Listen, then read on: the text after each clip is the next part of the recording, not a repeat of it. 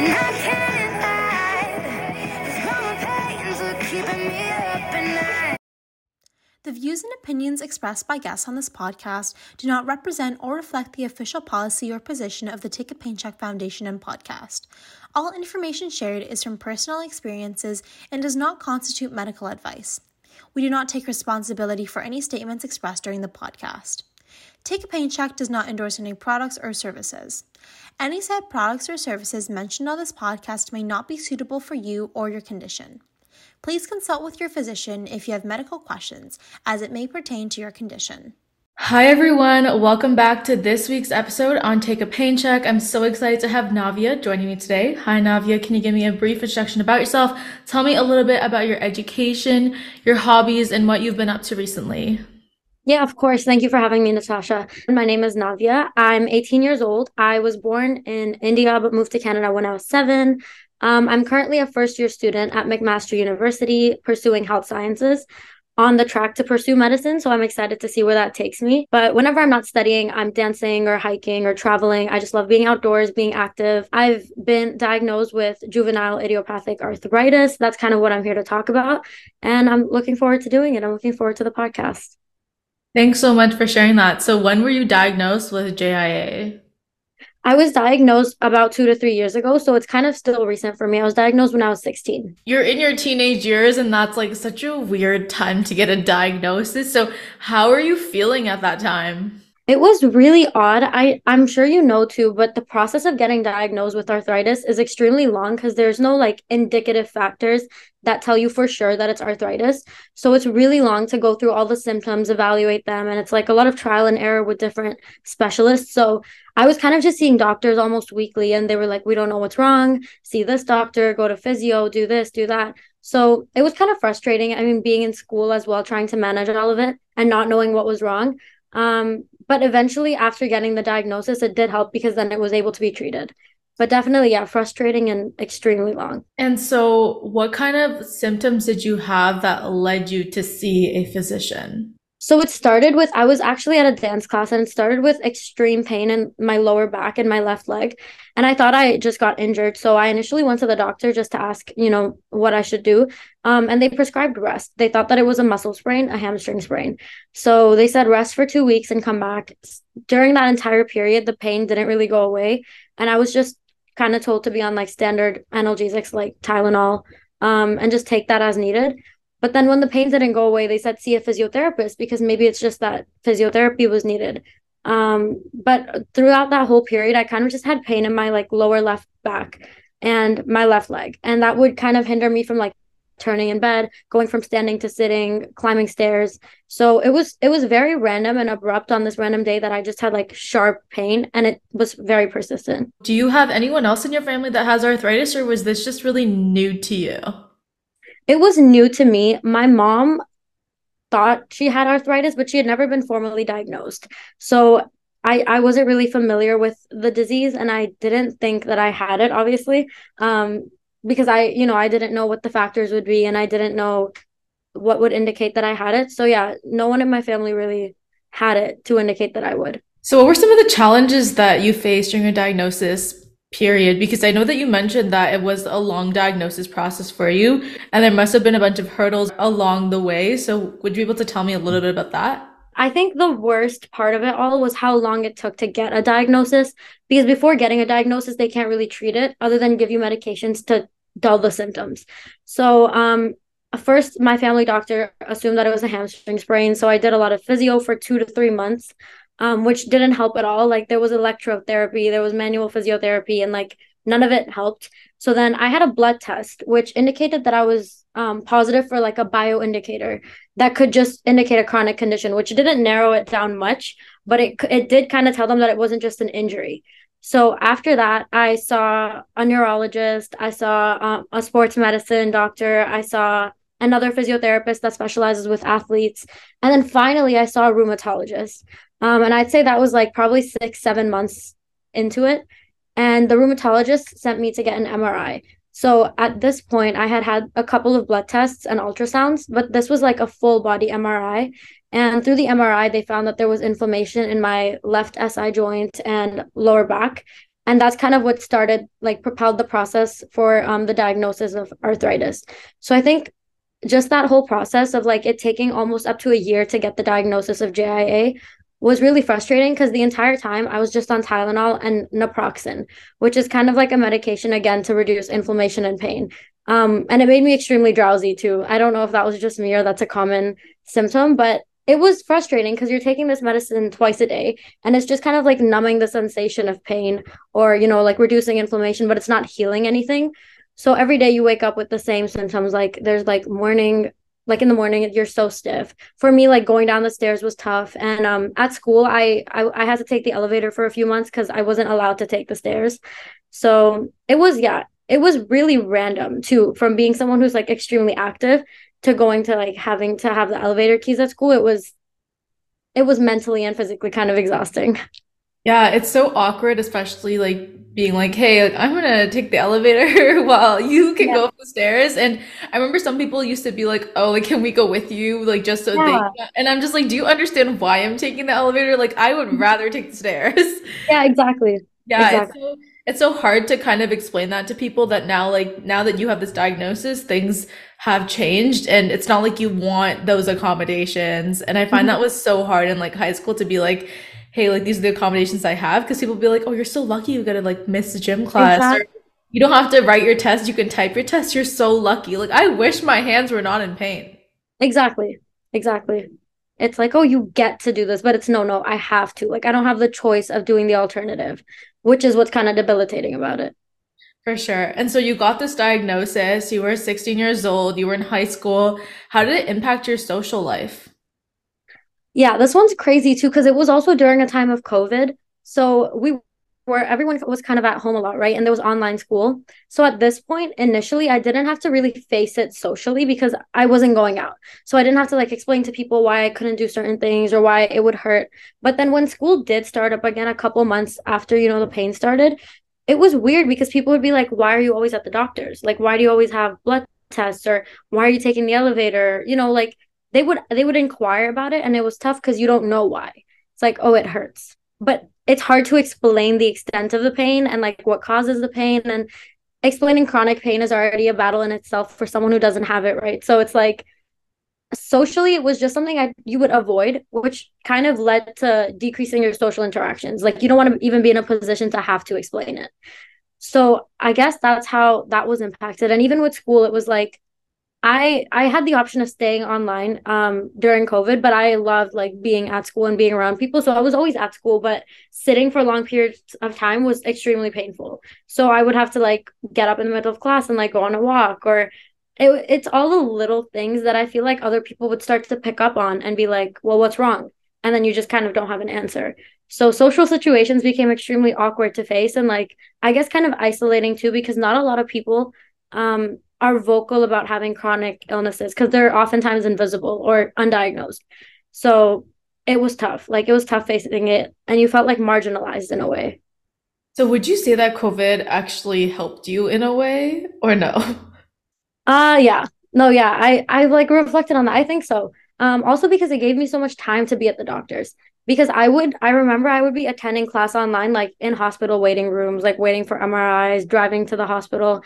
And I don't think that would have been possible prior, right? Like we didn't have online classes and stuff. So it did really help because it made my schedule extremely flexible. But in the grand scheme, COVID wasn't great.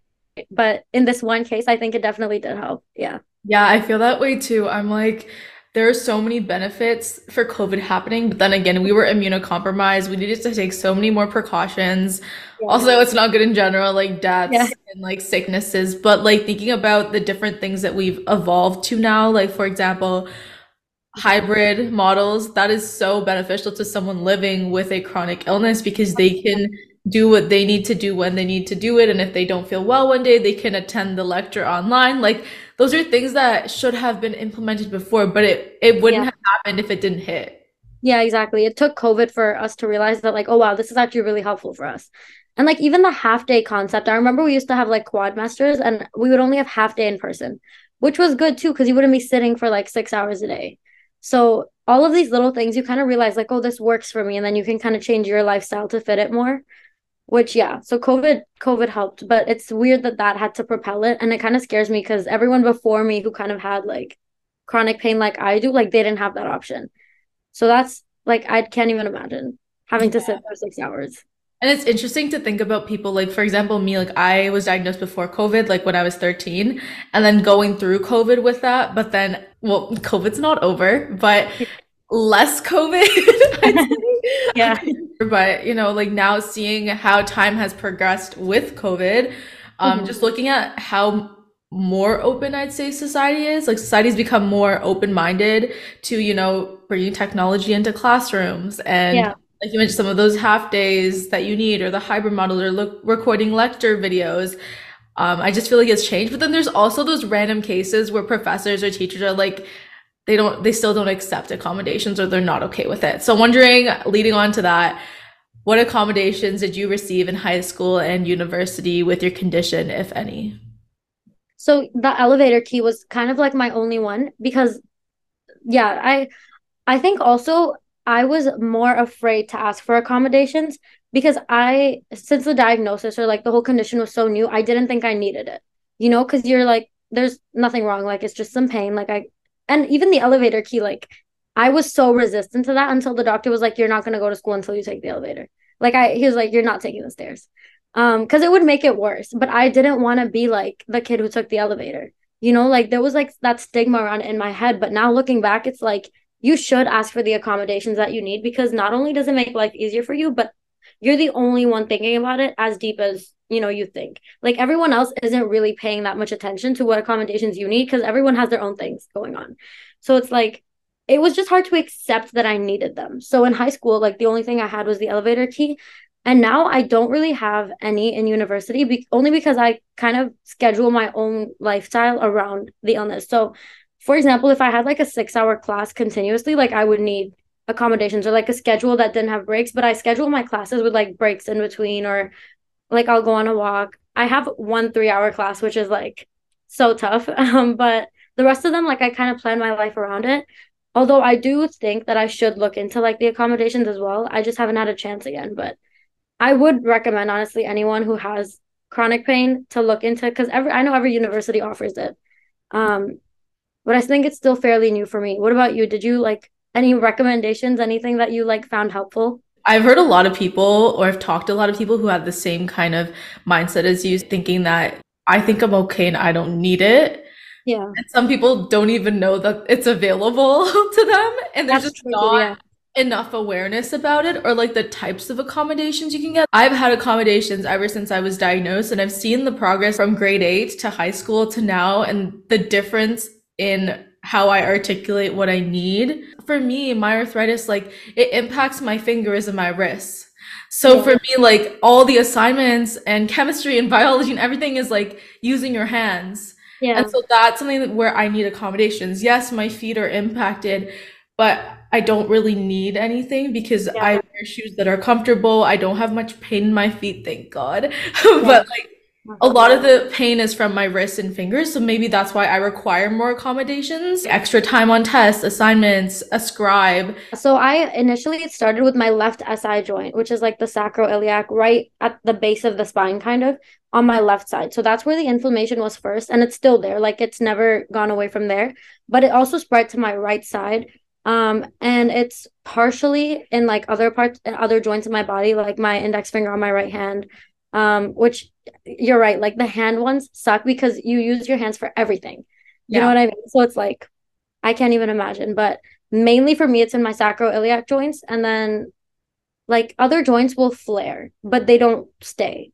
But Okay. even right now, like sitting, like it's always there. And I'm medicated, but there's like an extent to which that helps, and then it's still kind of latently present. Yeah, so like some of the accommodations that even I get, and I don't really have any like back pain or like spine pain, are like an ergonomic chair when I write tests. Or it's so annoying because for labs, I've asked my lab coordinator, I actually emailed accommodation being like, hey, I have these 3 hour labs, which is something that you were talking Yeah. about too, like 3 hour Yeah. classes, and I cannot sit on that lab stool for 3 hours.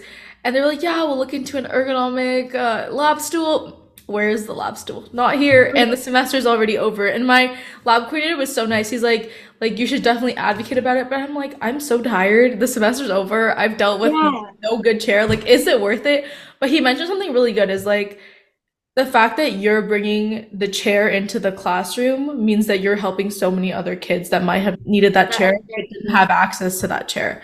And I was like, wow, but also I've tried to talk about how I need the chair and I haven't gotten the chair. So at this point, I'm like, I'm not going to fight it, even though I should. I just don't have the energy to do it. Yeah, no, exactly. And it's hard to be the only person. Like I said, like chronic illness is like, it's not common for people to talk about it.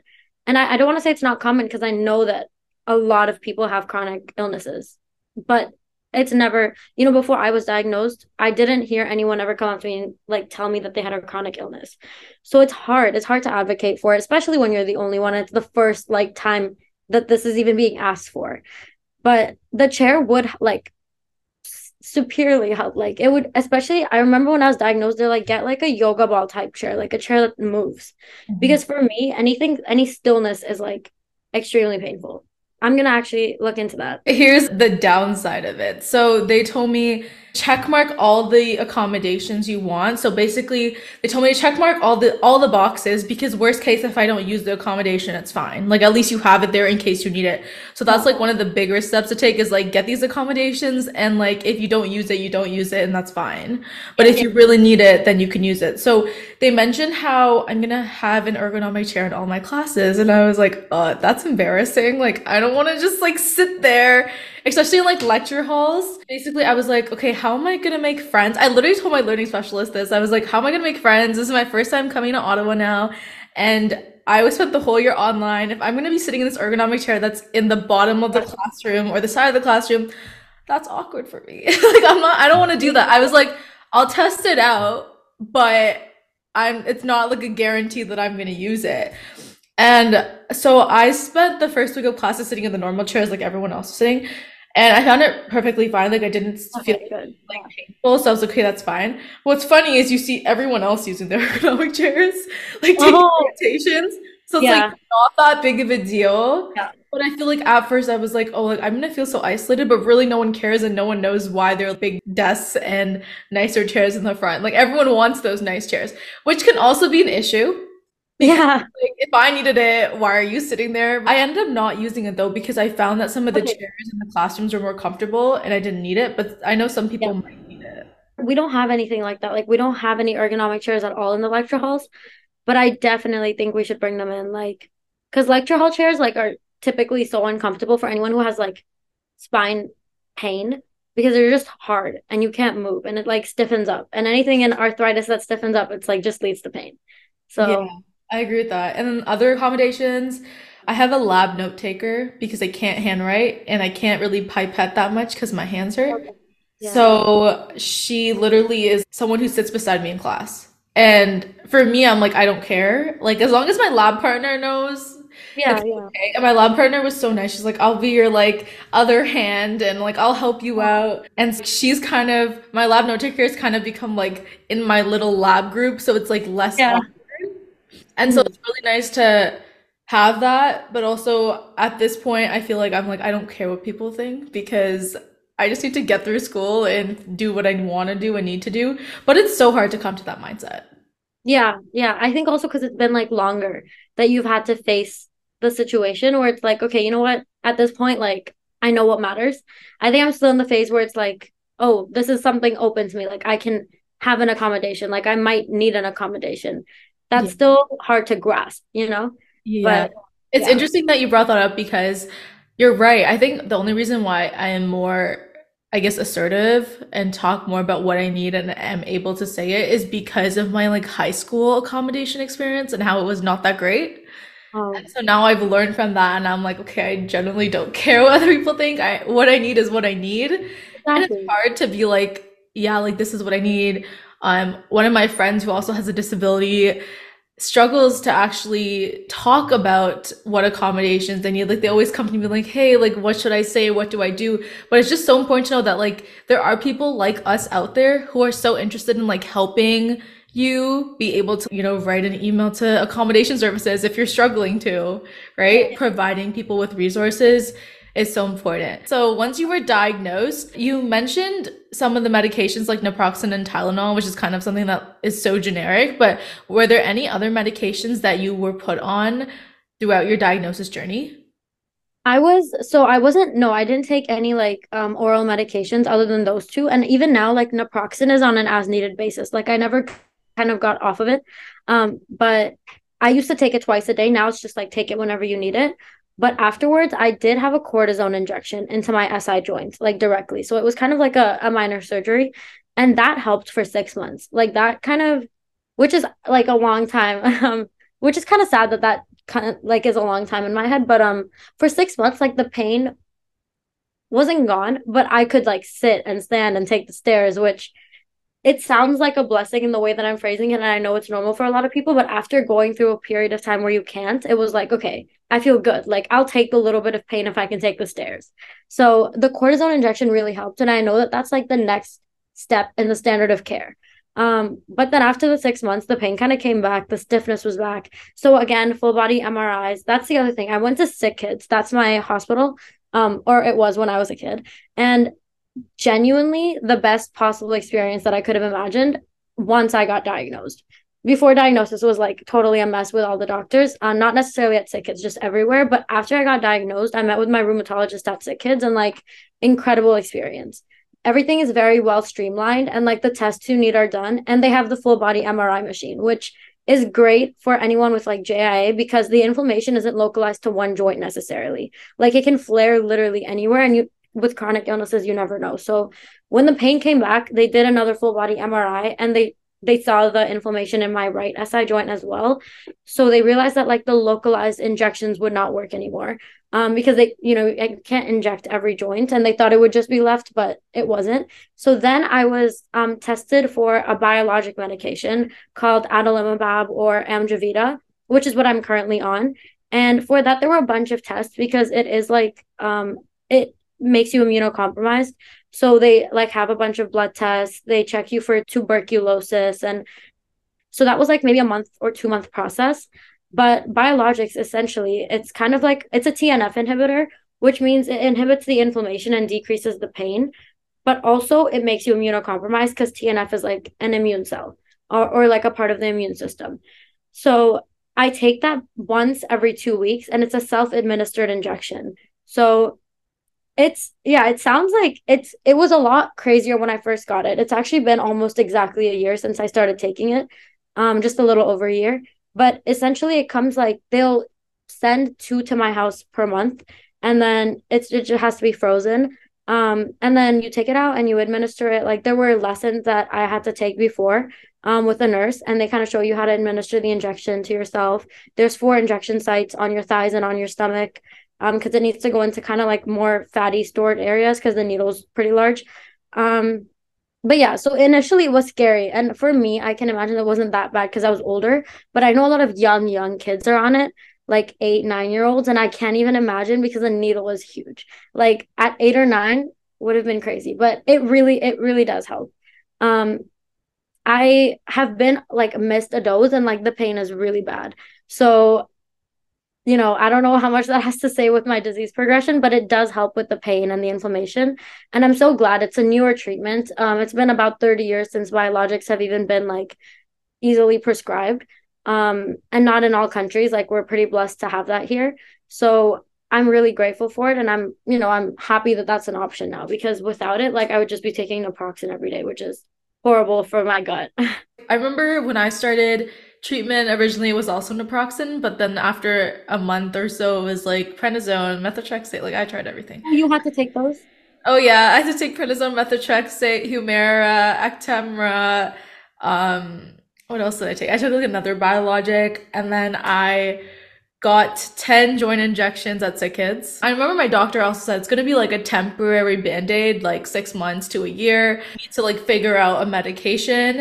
And at that point, I like maxed out most of the kid medications. So she was like, okay, like what do you want to do next? And then my mom suggested something like triple therapy, which is what I'm on right now. And I've been on it for 2 to I'm if I was 16, 3 to 4 years, I'm like 20 Yeah. now.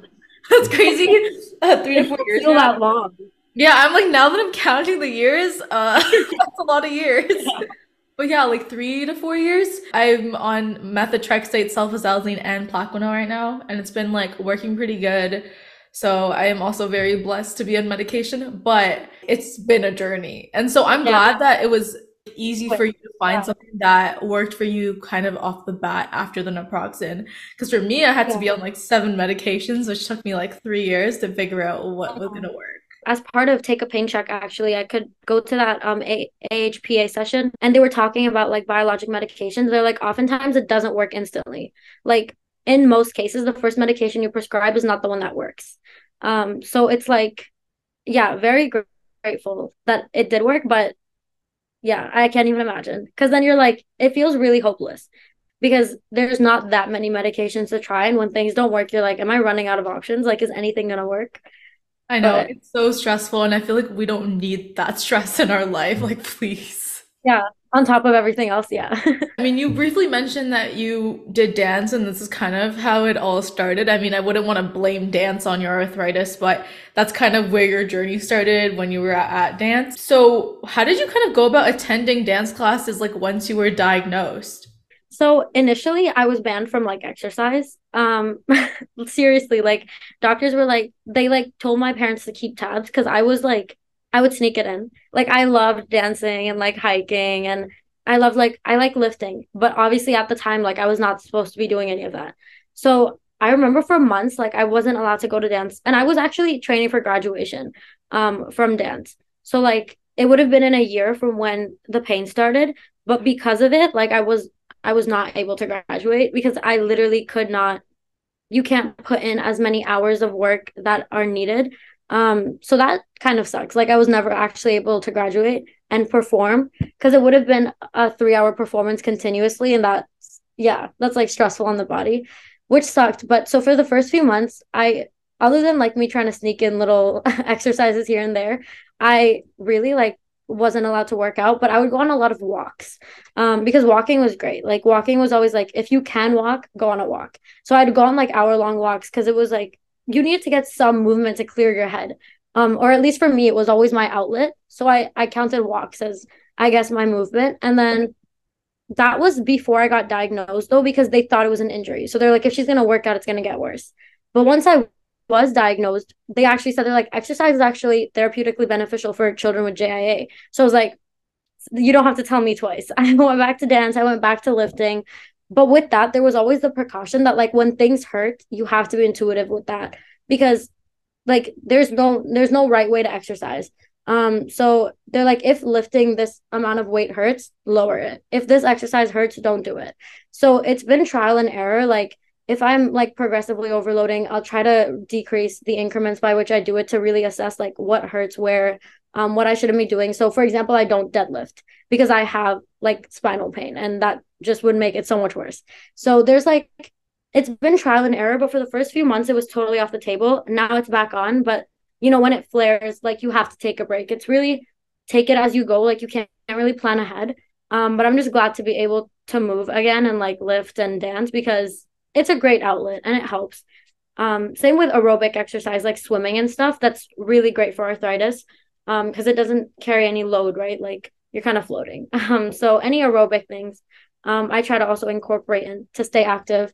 But yeah, it was really bad in the beginning that I wasn't able to, but now I can. And I really want to say that too, because it's a huge misconception that if you have arthritis, like you shouldn't exercise.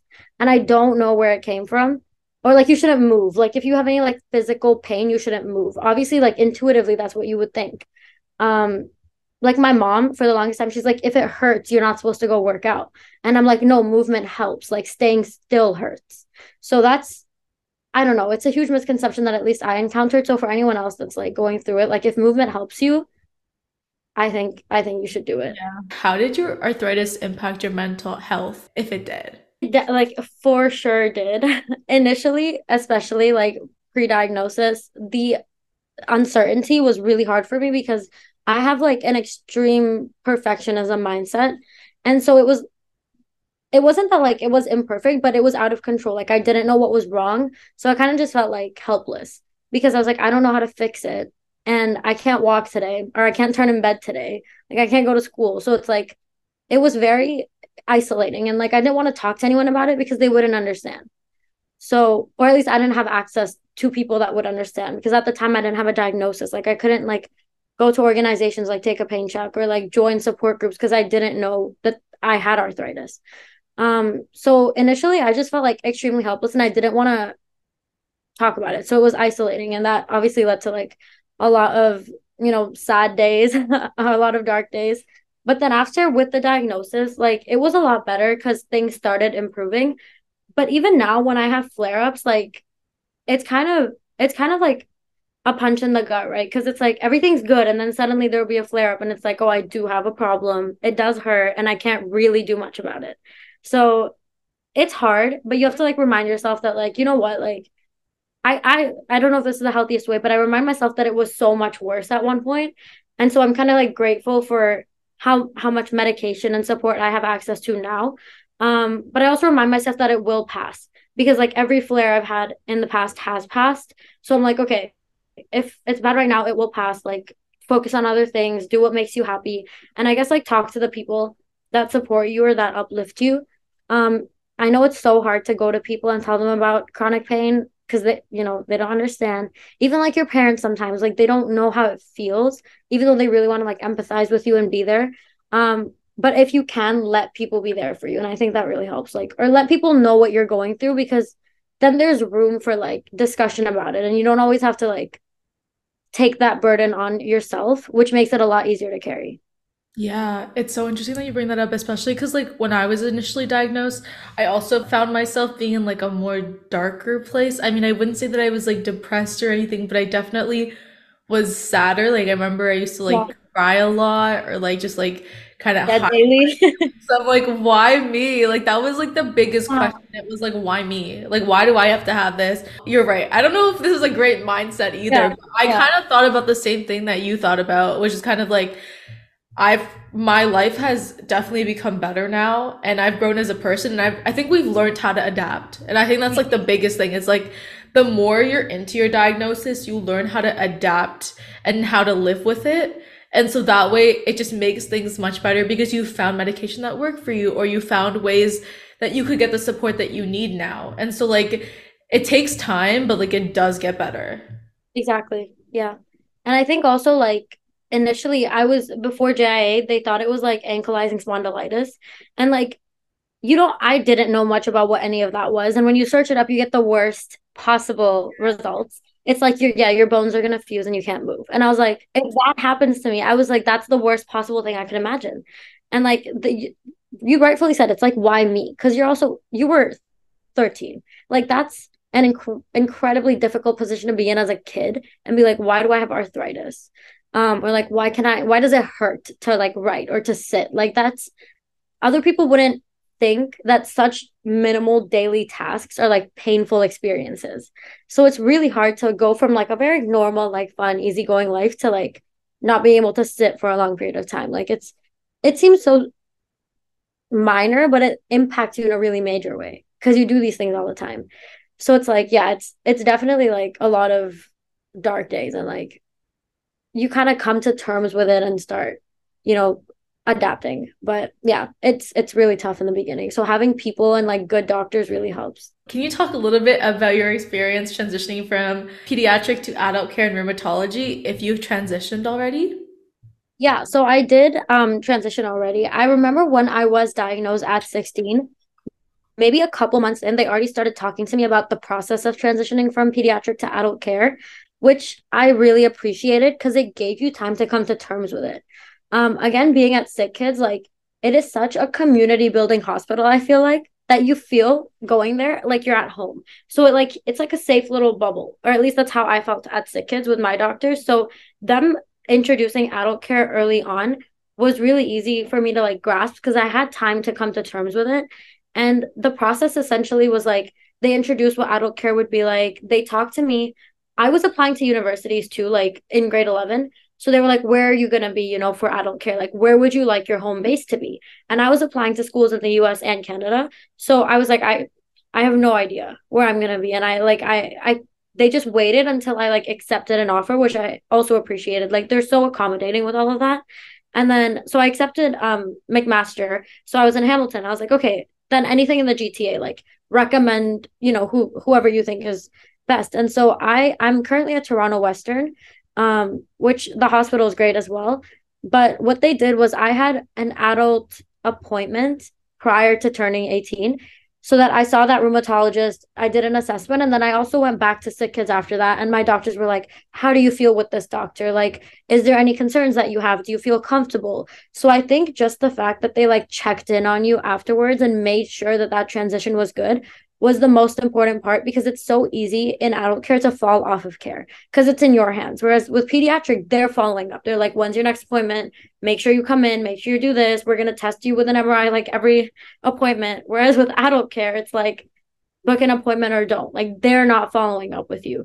So making sure that the adult rheumatologist that you see, or like whatever specialist you see, is one you like, you're comfortable with, the hospital is at a convenient location. Like, they really took care of all those factors, which made it easy for me to transition to that care.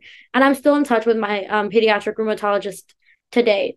And I just like talk to her. She's like, how are you holding up? Like, or she like inviting me to events at Sick Kids and stuff. So for me personally, I had a great experience. I know it's not like that for everyone. So I work with Sick Kids a lot on transition from pediatric to adult care, because like, again, like I think it would be the worst thing possible to have incredible pediatric care and fall off of it as an adult, because arthritis is like, it could be a progressive disease. So, you never want to be in a position where it gets worse because you didn't, take care of it, or you didn't get the right medication, or you weren't able to see somebody or get the right test to recognize things. So yeah, I had a great procedure, and I hope everyone has the same. Yeah, and oftentimes that's not the case for a lot of people. They don't have that. So kids is just amazing, and the team is so amazing, and I feel like they hand you off to the right person. Whereas a lot of the times, like, people don't have access to one of those big hospitals and the big children's hospitals. So it's hard for people to be able to even want to transition or understand what's going on because they're not getting what they need. And something that you brought up was the fact that like a lot of patients from pediatrics don't end up going to their adult appointments. And it's interesting because I talked to two rheumatologists that run the transition clinic at Women's College, and they mentioned how that is one of the challenges. Oftentimes you have a lot of patient cases where they're like way older now and they didn't even have care for like 20 years of their lives. Yeah, and then it gets worse and it's irreversible. So like, yeah, and it's hard because, they move to places and they just drop off because they're like, this is going to be so much work, like transferring everything there. And so for me, my pediatric rheumatologist was affiliated with Sick Kids. So originally I was at Sick Kids, but then I moved to one that was like closer to me in my house. And so it was just so much easier to like go to her and things like that. And for me, I had the decision whether or not I wanted to transition. So it's a little bit different. Whereas at Sick Kids, it's like, hey, you're 18, leave now. And like, you need on to the next. Whole graduation certificate and everything. Really? Yeah. It's actually really cute. It's cute. Yeah. I want one. Put a positive spin on it. I'm like, I want a graduation certificate. I was a patient at Sick Kids from like 13 to 15 or 13 to 14. And then I was like, this is too far from my house. It was, yeah. Where are you based? In Ottawa? Markham. Oh, okay, yeah, it would be. I was in Mississauga, so for me it was okay. Yeah, so it was just like unnecessarily far, and I was like, okay, you know what? If there are doctors that are kind of like affiliated to Sick Kids, but like closer to my area, like I'd love to go to them. And so I did that, and I went to my rheumatologist, and I transitioned in October, and I was 19. So like, as I said, it was kind of up to me. I could have stayed with my pediatric rheumatologist, but I was like, okay, like I want to experience that transition and see what was going to happen. Also, I was experiencing a flare, so I was like, okay, maybe a second perspective might be good. And also, my pediatric rheumatologist always mentioned the adult rheumatologist that she knew of, and a lot of people recommended her. So now I just go to one back in my hometown, and so it's just like so much easier. But I didn't have the access to that transition clinic that everyone gets access to. There is one in Ottawa, but I was like, I'd rather go somewhere where I'm home. It's also hard because you have to pick the location, right? You're like, okay, do we want it to be in, for example, Mississauga, or do we want it to be like in Hamilton or like Toronto or Ottawa? There's just so many places. Like, what is convenient for you? The transition was pretty smooth, but a lot of people that don't have that transition clinic or like that support from peds to adult, like I actually met my adult rheumatologist before, but that's not because my pediatric rheumatologist was like, now you're going to transition, so you're going to meet them. I got joint injections, like 2 joint injections from my adult rheumatologist. Okay, And I okay, knew okay. she was gonna be my adult rheumatologist, but I was like, okay, like she was pretty good, so I don't mind like transitioning Yeah, to her. test it out. Yeah. Yeah, so it's just like a rare situation, and I know that a lot of people don't really get that. So transition is such a big topic and a challenge, and I hope that we can like make that change to make it better. You were involved with Sick Kids in providing a patient perspective on the standards of care for a variety of different projects. Can you tell me a little bit about your patient perspective work that you do or patient partner work that you do at Sick Kids? Yeah, so essentially, I work with them on the transition policies. So, recently I spoke at the SPARC conference, which is the Spondyloarthritis Research Consortium of Canada. And basically, I gave them the patient perspective on like how it was like having care at Sick Kids versus Toronto Western. And also just the whole transition process, the paperwork, the policies that are in place, the resources that we have access to, the difficulties faced, the strengths. Because I feel like oftentimes when there's affiliations and infrastructure, they don't look at the people that they're helping, they don't look through their eyes. Because obviously it's hard to. So having the patient perspective, I think in literally any field of medicine for anything is so helpful because when you're trying to help someone, you can do the best objectively, but there's so many little subjective interpretations that can only be given to you by the person going through it. So, for example, when they transition, they have that one check-in where it's like you go to the adult rheumatologist, then you come back and check in. I'm like, no matter what happens, don't take that away. I feel like that's so integral to the transition process. Whereas in a lot of hospitals, you're kind of like, okay, well, now you're 18, like time to see your adult rheumatologist, like bye. That's tough, I feel like. And so also like I had a very open line of communication. Like I could email my pediatric rheumatologist and that didn't go away after I transitioned. So even now if there's anything that like I'm concerned about or uncomfortable with, like I can email her and go back. So random things like that. Like I gave a speech at that conference and currently I'm working with them. They're trying to implement a new transition policy, which is still in the works for the future. So I kind of attend the meetings and the things that they discuss, the infrastructure they're building, the contracts, I just have a look and I'm like, this looks good to me. This would be perceived this way. Parents are concerned about this, or as a patient, I would be concerned about this, or I think we should add this. So just making sure that transition is as seamless and as comfortable as possible to ensure that as many people as are at Sick Kids transition to successful adult care.